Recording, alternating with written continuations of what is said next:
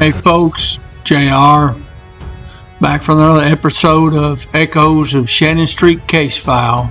It's going to be episode 81, Press Conference, Part 5. Alright folks, we're going to get into some more of Director Holt's press conference and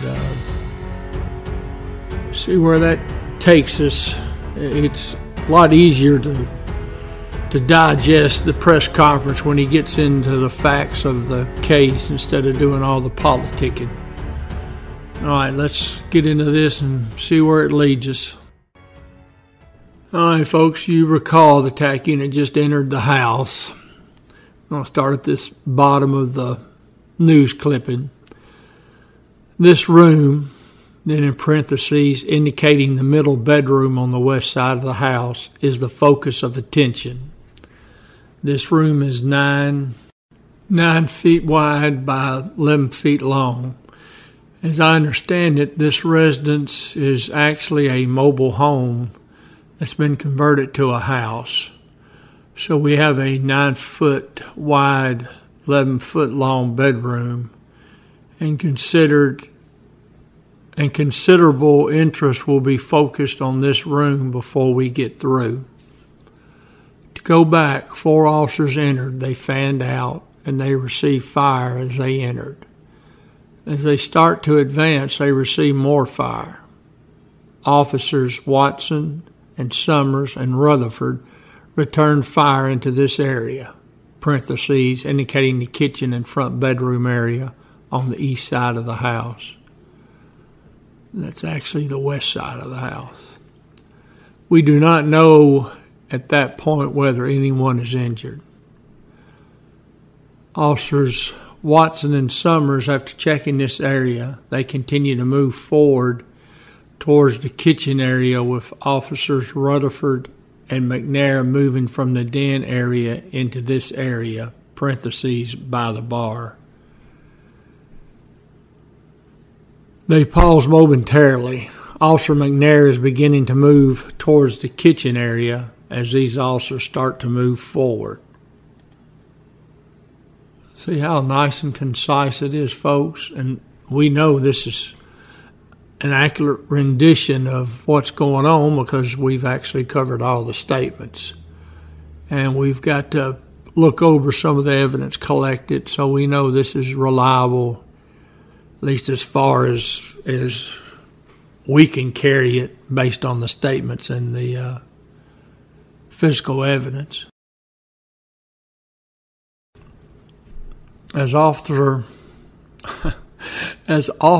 Rutherford moves somewhere in this area, parentheses indicating the doorway between the bar and a bedroom at the rear of the house, he is fired upon from somewhere in this area, parentheses indicating the middle bedroom on the west side of the house, and is struck in the back. He has a protective vest on. The impact is sufficient to knock him to the floor, but he does quickly recover, turns, and both Officers Rutherford and McNair fire in this direction at this particular point. Now, folks, if you remember when we were talking about the entry and the statements and the physical evidence, there was some thought that he got hit by shrapnel from one of the ferret rounds or flashbang.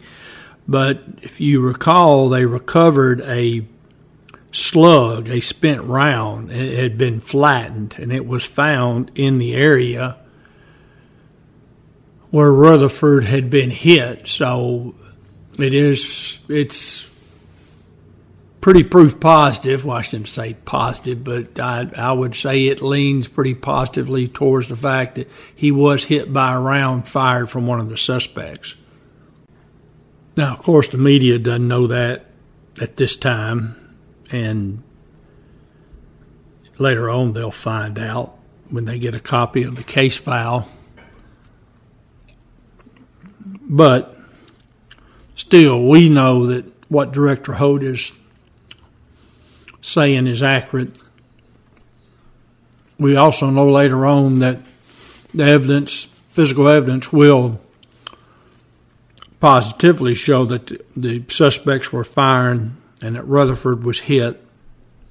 Again, we are not sure whether or not anyone is injured at that point.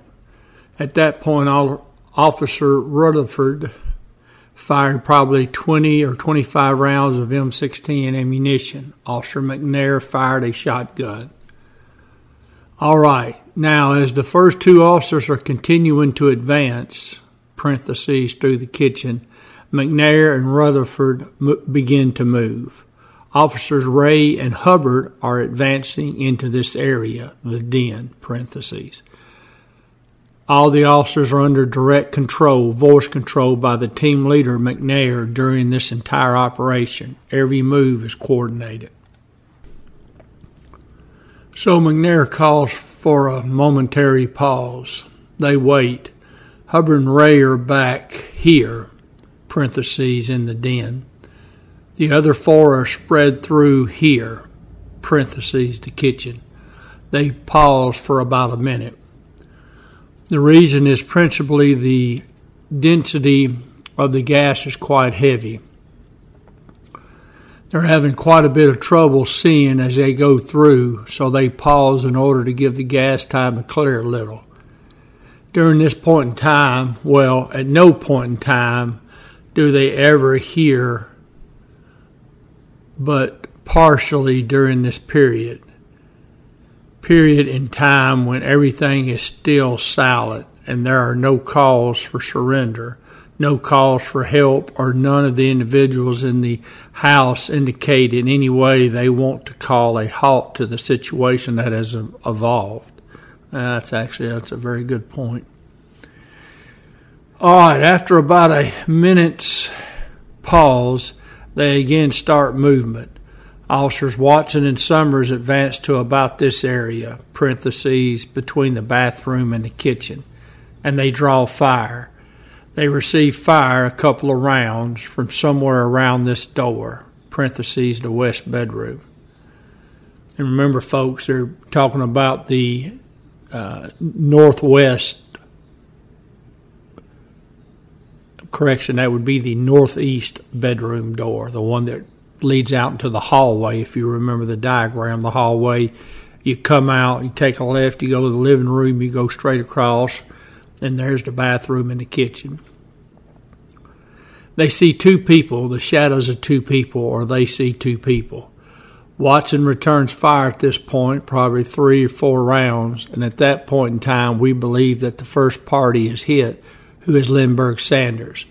We believe he is fatally injured at that point with a shot to the right temple, and then as he is fallen, he receives a second shot to the top of the head.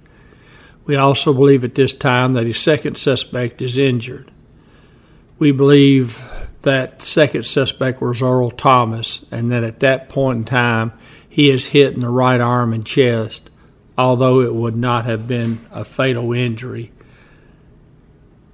And folks, remember in the episode, right, I think when we were going into the tax statements, I mentioned the theory that the medical examiner's office had mentioned, I think specifically Dr. O.C. Smith, he had mentioned they had talked that they thought that the northwest bedroom was their fallback room, that'd be the room where they'd make their final stand. Remember how we discussed that it was a strategic location, and from that room you could cover all entry points into the house.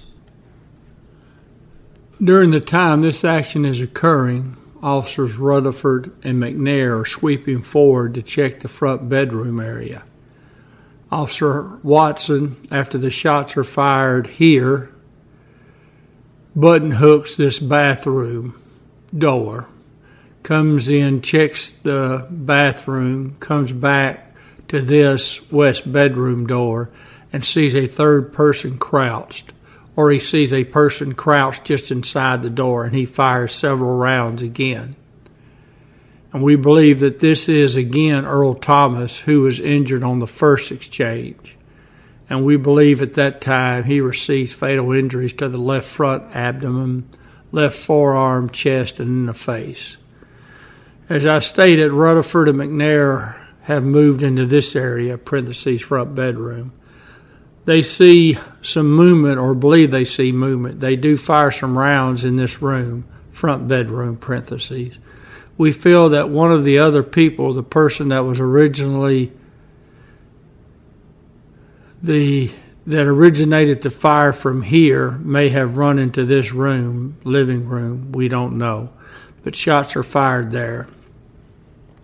There is fresh blood later discovered there, so there is, I think, a strong possibility that someone received an injury at that time. Well, now, if he's talking about the northeast bedroom, if you recall, I believe Rutherford talked about the fact he fired some rounds in the northeast bedroom, and he was pretty convinced that he just saw shadows or something, that there wasn't anybody in the room. Regarding the fresh blood, that's where Bobby Hester was getting the stew beat out of him, so I would say there'd be some of his blood in that room. Of course, now it probably wouldn't be all that fresh since it'd been in there for 30 hours. And, of course, any blood you find in the living room, Bobby Hester, his blood and Swill's blood's all in the living room. But I guess if it was fresh, I guess there could be something to that. During the time all this is occurring, Officers Hubbard and Ray are sweeping in this direction towards the back door, in parentheses, of the west bedroom, towards this bedroom. This is where fire has been seen earlier. As they approach this area, parentheses, near the bedroom door, they see a subject in the doorway. He is in a semi-crouched or lying position. He has something in his hand, and they fire on this subject. And this is Larnell Sanders. He receives fatal injuries with one headshot going right to left and 3 in the left side. The trajectories that I'm talking about are all compatible with what the officers tell us. Well, and the director's right, they are. That's what happens when you compare the physical evidence to the statements, and if it all checks out, then the officers are obviously telling the truth. And then we have Officers Hubbard and Ray here in the door between the west and rear bedrooms. Remember, we have Watson and Summers here, and he's indicating the front door of the west bedroom. Or that when he's talking about the front door, he's talking about the northeast door, and that Hubbard and Ray are at the door on the south side of the northwest bedroom. And at that point, or after shooting at this individual, Larnell Sanders, Officers Hubbard and Ray continue to move up to this west bedroom door, and they see a fourth subject on his knees with pistol in hand. Both our officers fire at this point from the doorway area. So, folks, we know from the statements we went over, physical evidence, we know that everything the director's talking about is accurate. And it is a good point that attack officers are stating they never heard anyone say, hey, I surrender, or hey, I give up. And you have to remember, even though there's only 2 pistols in the house, the attack unit doesn't know it. But also, the subjects with those 2 pistols are all in the same room, so there's easy access for the suspects to obtain the pistol once another suspect has been hit and is down. All right, folks, just going to wrap up this episode here. That's probably been the most enjoyable part of the press conference so far, and that is we got to hear the facts of what happened. We didn't have to hear all that other old political mess, which we're not going to go over again right now. But anyways, that's the part of the news conference that I like. Just give the facts. Don't talk that other old mess. Nobody wants to hear it. Nobody believes it. Anyways, folks, I do appreciate y'all. We will be back in a few days, and we'll hit another episode with some more of the press conference.